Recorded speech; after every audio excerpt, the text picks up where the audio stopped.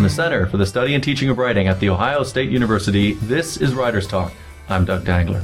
Today, I am happy to be interviewing Sonya Huber, who is a recent, somewhat, graduate of The Ohio State University with an MFA in creative writing.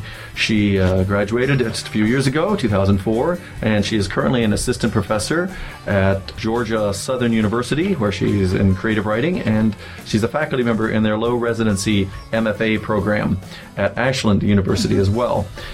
She has written the books Opa Nobody, The Backwards Research Guide for Writers, and most recently, Cover Me, a Health Insurance Memoir. So welcome to Writer's Talk. Thank you. Thanks. Thank you. And welcome back to Ohio, where you were here for a number of years, getting, among other things, as I said, your MFA, but also a master's in public interest journalism. Why don't we start from there?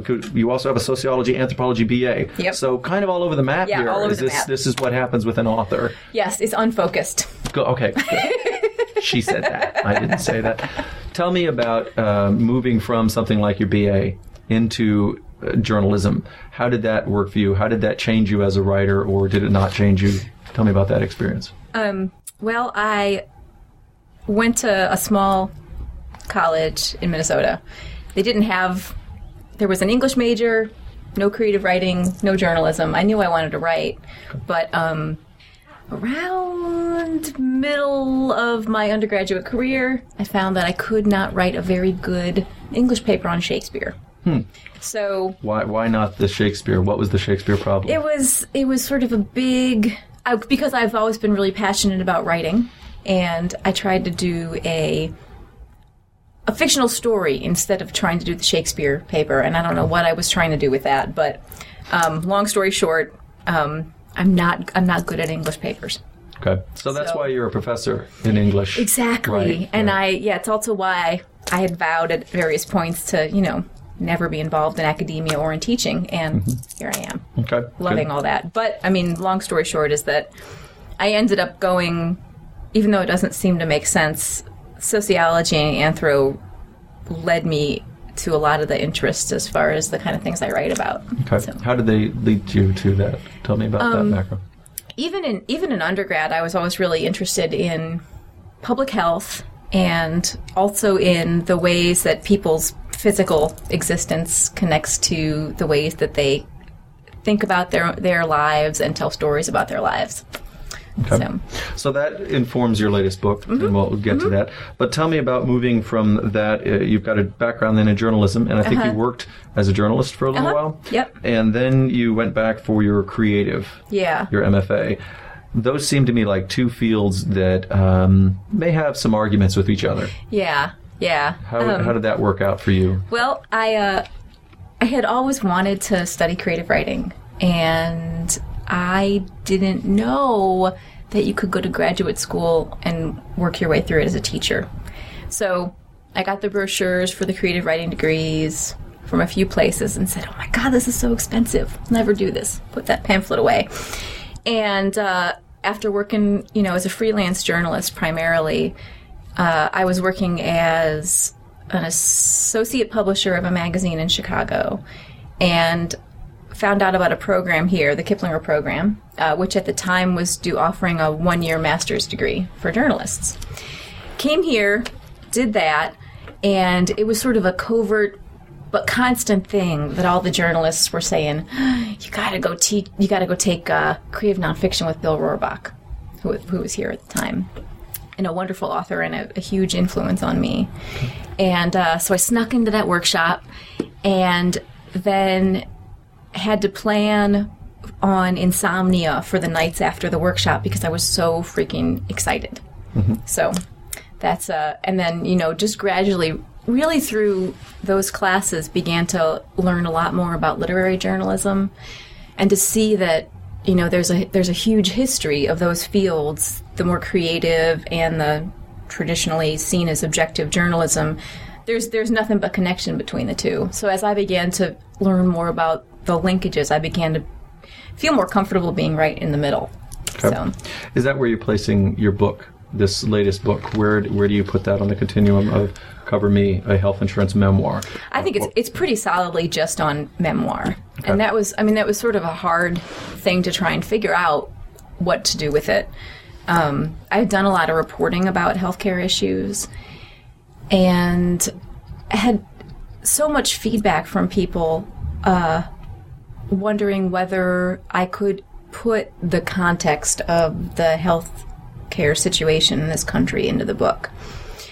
And for a lot of reasons, I decided to focus more and more on my own story, partially because I think that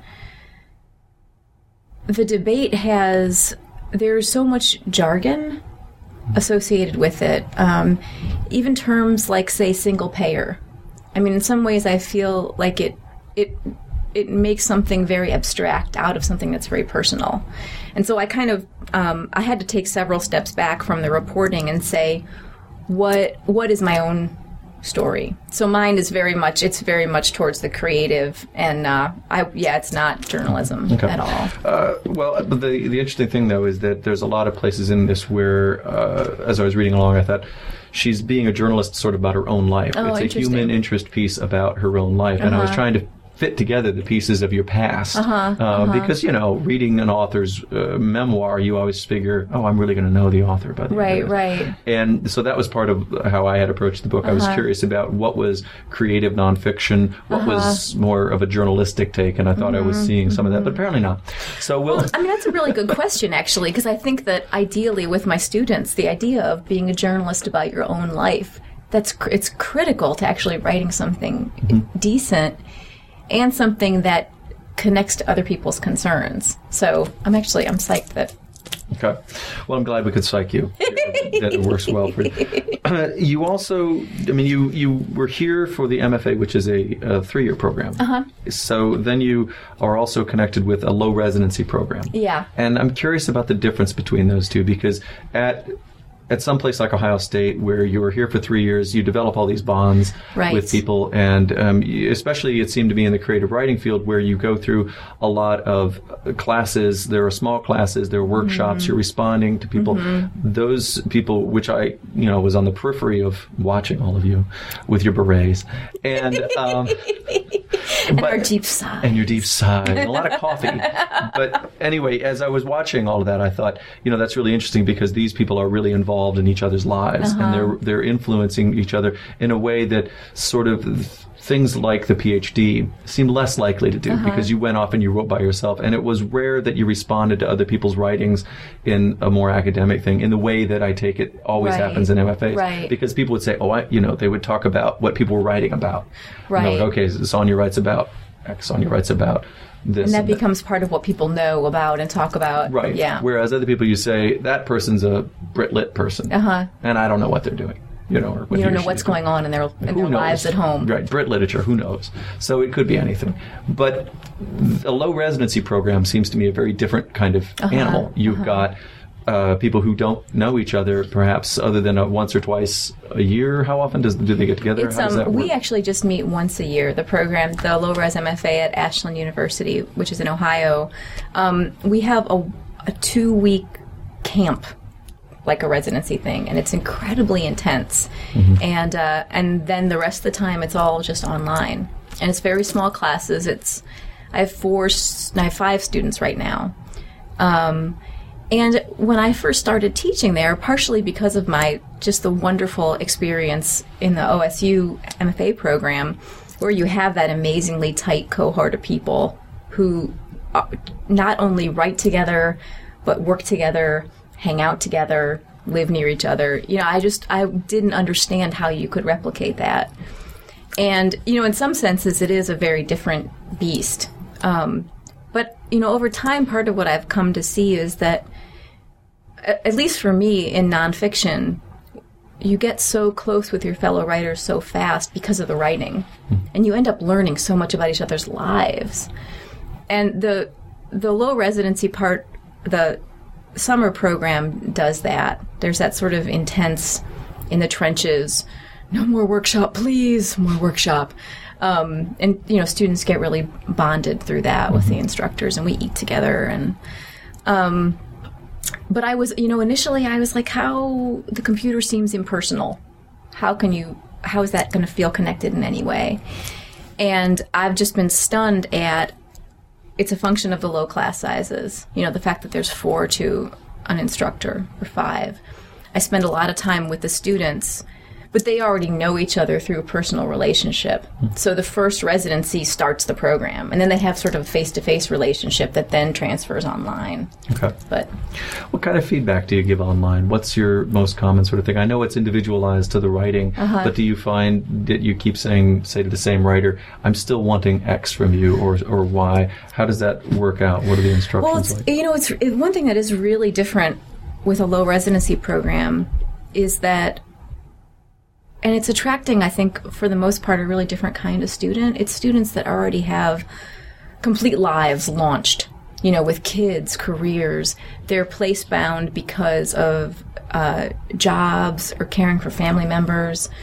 So the idea of how do I fit writing into a life that's already overflowing, and like the time management aspect of it is actually one of the biggest pieces that we talk about. And then, as with other kinds of writers, the other thing is to pay attention to the details.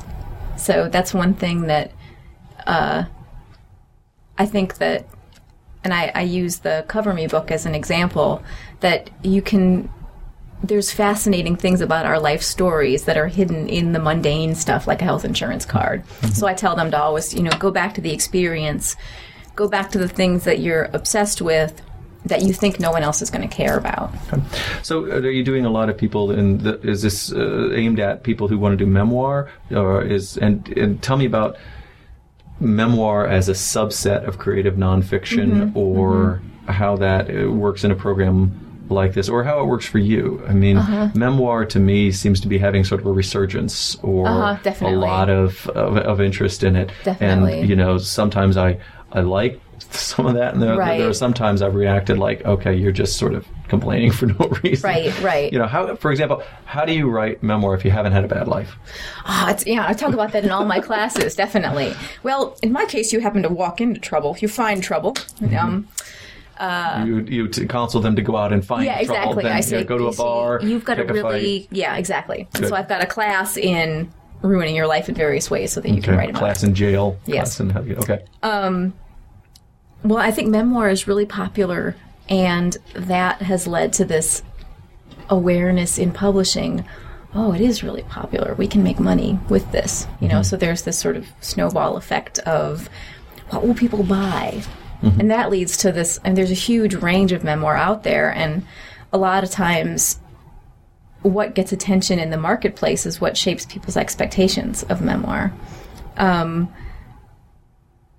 For me, the field of creative nonfiction, some people prefer to call it literary nonfiction to kind of make the umbrella feel even bigger, or because the creative term maybe implies creative like taking liberties.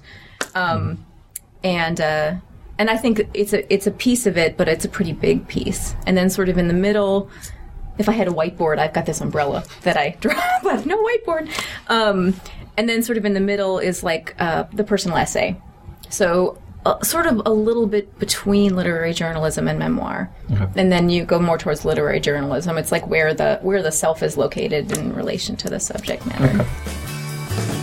You're listening to Writers Talk from the Center for the Study and Teaching of Writing at The Ohio State University with my guest, memoirist and OSU graduate Sonya Huber, author of Cover Me, a health insurance memoir. For more of our interviews, visit us at writerstalk.org or facebook.com/writerstalk. While you're there, you can check out our upcoming events and submit questions for our upcoming interviews. Now, back to my conversation with Sonya Huber and our discussion of the emotional politics of memoir writing.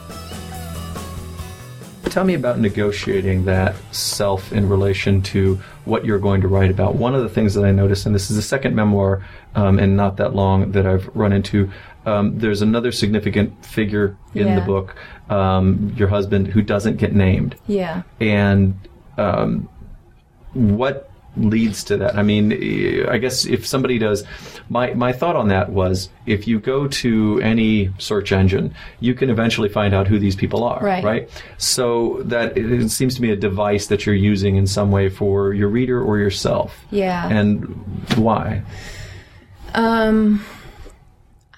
This gets at something that is at the ethical trouble with writing nonfiction about your own lives, is that in many cases there's people in the book who, like my friend Kathy, she's throughout the narrative, and a lot of it is personal information about, her struggle with breast cancer. She was an active part of the writing process, and I showed her earliest drafts and got a lot of really great feedback from her. And I feel most comfortable naming someone if they're interested in playing that role. In my first book, my mom was just, they become co-authors in a lot of ways. And in situations where someone is not interested, or either the relationship is a little bit, there's less of a relationship there, or the relationship is rocky, what I have tried to do is focus on only the elements of that relationship where I felt comfortable telling pieces of that person's story. So it comes to the ethical. Not everybody who writes memoir feels this way, but I really feel that I try to tell as little about other people's lives as possible, except for when because I feel like I'm writing about my life. My obligation is to sort of dish on myself first of all, and then other people don't ask for that. It's in some ways it's horrible to have a memoirist in your life, and people are always like, "Don't put that in the book. Don't write about this. Don't write about this embarrassing thing I did." But I try first to dish on myself. That's an interesting verb you're using, to dish on yourself, because it implies you're making a moral judgment on yourself. You're telling things that maybe you shouldn't tell. Right. But is that something you're struggling with here? I do struggle with that in writing. About yourself, even though it's your story to tell, that there are things that you shouldn't be telling. Yeah, or shouldn't, or. One thing that I've noticed, because of the ethical issues with writing a memoir, and because of my training in journalism, I think, I err much more towards the side of being aware of what I, as a narrator, can do to people when I write about them, right? And so I think part of the reason I dish on myself so much is that I'm trying to correct for that. Some ways I overcorrect for it, and I had got feedback from my fiance Cliff Price about this in the first draft. You just named him. Yeah, and Cliff, and he was invaluable in saying that in trying to be self-critical, you're actually you're presenting a less than accurate version of yourself. So in trying to balance all those ethical responsibilities, sometimes you end up being inaccurate. So then I try and correct and be more generous, but it's this constant, sort of tightrope that you walk. When you've got somebody you say, like Kathy, who's the character and the person in your life, what kind of feedback are you willing to accept from somebody like that? Are you willing to say, if they say to you, you know what, I don't want you to tell about this part of the book, but you think it's an integral part, how do you negotiate that as a writer? I cut it out. Okay. Yeah. Always just cut it out. Okay. Yeah, I have, So in your next book, when you're talking about difficult interviewers, I can... You can say... I can say, just take that out. Yeah. Right. Yeah. But so there were certain people who I didn't... I tell my students, if there's a person who's a central role, there's no hard and fast rules about this, but I tell them to ask people. Did I do that in every case in this book? No. And for specific reasons, either because I trusted my portrayal, because of a relationship that led me to believe that I shouldn't, for various reasons, and or if I had tried to limit the person's role so much that they were a minor character. So, but I've received. The one feedback that I got from, say, my first book was something that I didn't even think to ask. I had taken my sister out of the book completely, and I was so proud, because I always assumed that no one wants to be written about. And then she was upset because she said, "What, I don't even matter enough about you to put me in your book?" So there's dangers in not. Right. And, I'm not going to bring up the fact that I worked with you during the period that this book covers.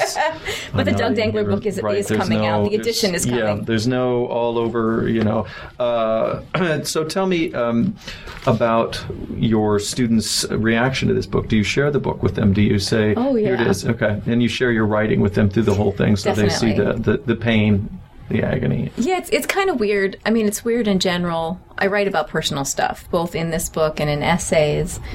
And I think for the same reason that some faculty members say, I don't even want to be on Facebook, and I'm a lot more than on Facebook. But I'm on... Yeah, you're on. Barely, but that's book. Yeah. The cover, if that will also put up here, is a little risque. Yeah. You said that you had worked with them, with your publisher, on this, and it turned out to be the dream cover that you were hoping for. Yeah. Although you didn't get a chance. And I didn't really even. This is University of Nebraska Press, and they also did my first book, and. Which didn't feature nudity on the cover. That's right. Featured a face of my grandfather. Okay.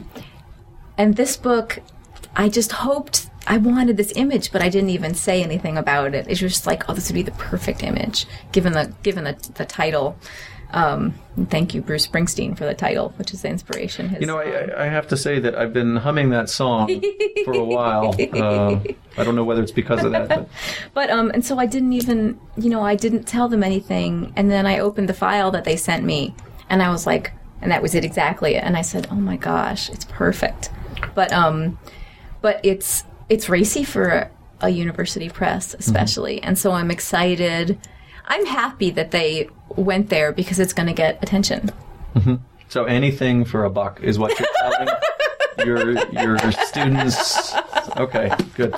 No, well, I think, okay, so the idea of the book and also the cover, I think when people hear the phrase healthcare policy, they tend to go, and you think like, oh my God, deductible, copay. And, you start to get that sick feeling of medical debt, medical bankruptcy, oh, Lord, a phone call with someone and, someone in an office somewhere. And the book was a conscious attempt to try and figure out what is this issue really about. It's about people's real lives and real bodies, and it connects to every other element of our lives. Your choice to have kids, your sex life, the where you work, how you sleep, when you die, and so part of it for me is it's a conscious attempt to focus on myself, because in a way I was sort of looking at myself not just even as a journalist but as an anthropologist, which is ridiculous because if I take one physics class I'm definitely not a physicist, but influenced by training in anthropology, the idea of how does something big like this affect the way that I see my choices in my life. So the raciness is kind of partly to get back to the idea of this is about physical bodies. I was also curious about how you felt about negotiating the political aspects of it, because when someone sees a health insurance memoir, especially right now, there's, I think, this strong thought of, okay, this is going to be a political screed. This is going to be all involved in the politics of it. And there is a little bit where you talk about having been an activist for healthcare reform or change. And what was the negotiation for that for you like? Because I don't recall in the book that there's a lot of things that you're expressly political about, other than saying that you wanted, that you were looking for coverage at a time when you didn't have it, and that's sort of inherently political at the moment. Yeah. And I started from a place of being very, very angry and very informed about this issue. Mm-hmm. And then, and some people have read the book. A few have said, it's not political enough. There's not enough messages in there about how exactly we can fix the system. And I think we know how to fix it. I think it's about political consensus as opposed to not having the solutions. And so I decided to take out an element in my own writing that felt very didactic to me. because I felt like that tends to split an audience into people that are either going to agree or disagree with, one particular position. And since I was trying to examine what does this mean for my life, I didn't want to drive readers away who might not agree with a paragraph about like my vision for how to fix it. Mm-hmm. So, and also about up to like the 17th draft, the thing was so angry. And my first, I'm angry, obviously, in the book, but it wasn't working. It was awful. As far as, is this a readable thing? It was just like opening this cover and having someone yell at you, and sort of after a while, it's not a nice experience. Everyone's got their own stress. You don't want to be yelled at, even if you agree with the yeller. So I tried to tone it down and make it funny, partially because some of the readers have said, oh God, a health insurance memoir.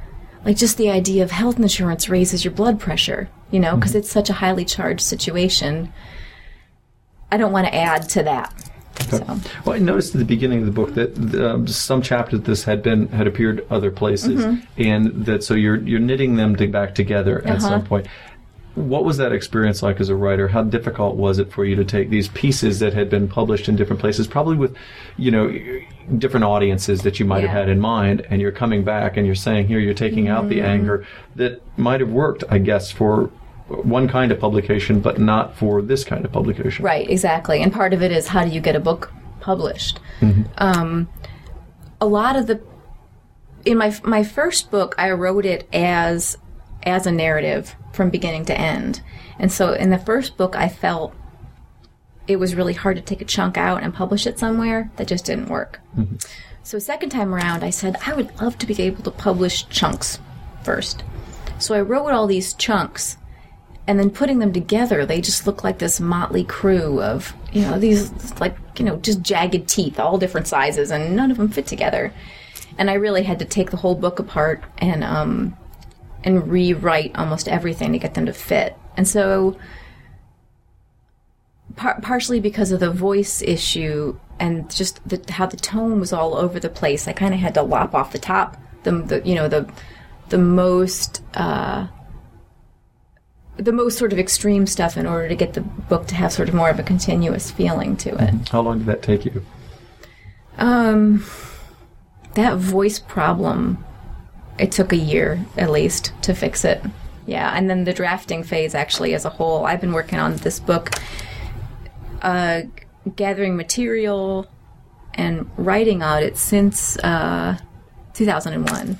So, yeah. That's a long time. For such a little book. But, it's got smallish type. It's very compact type.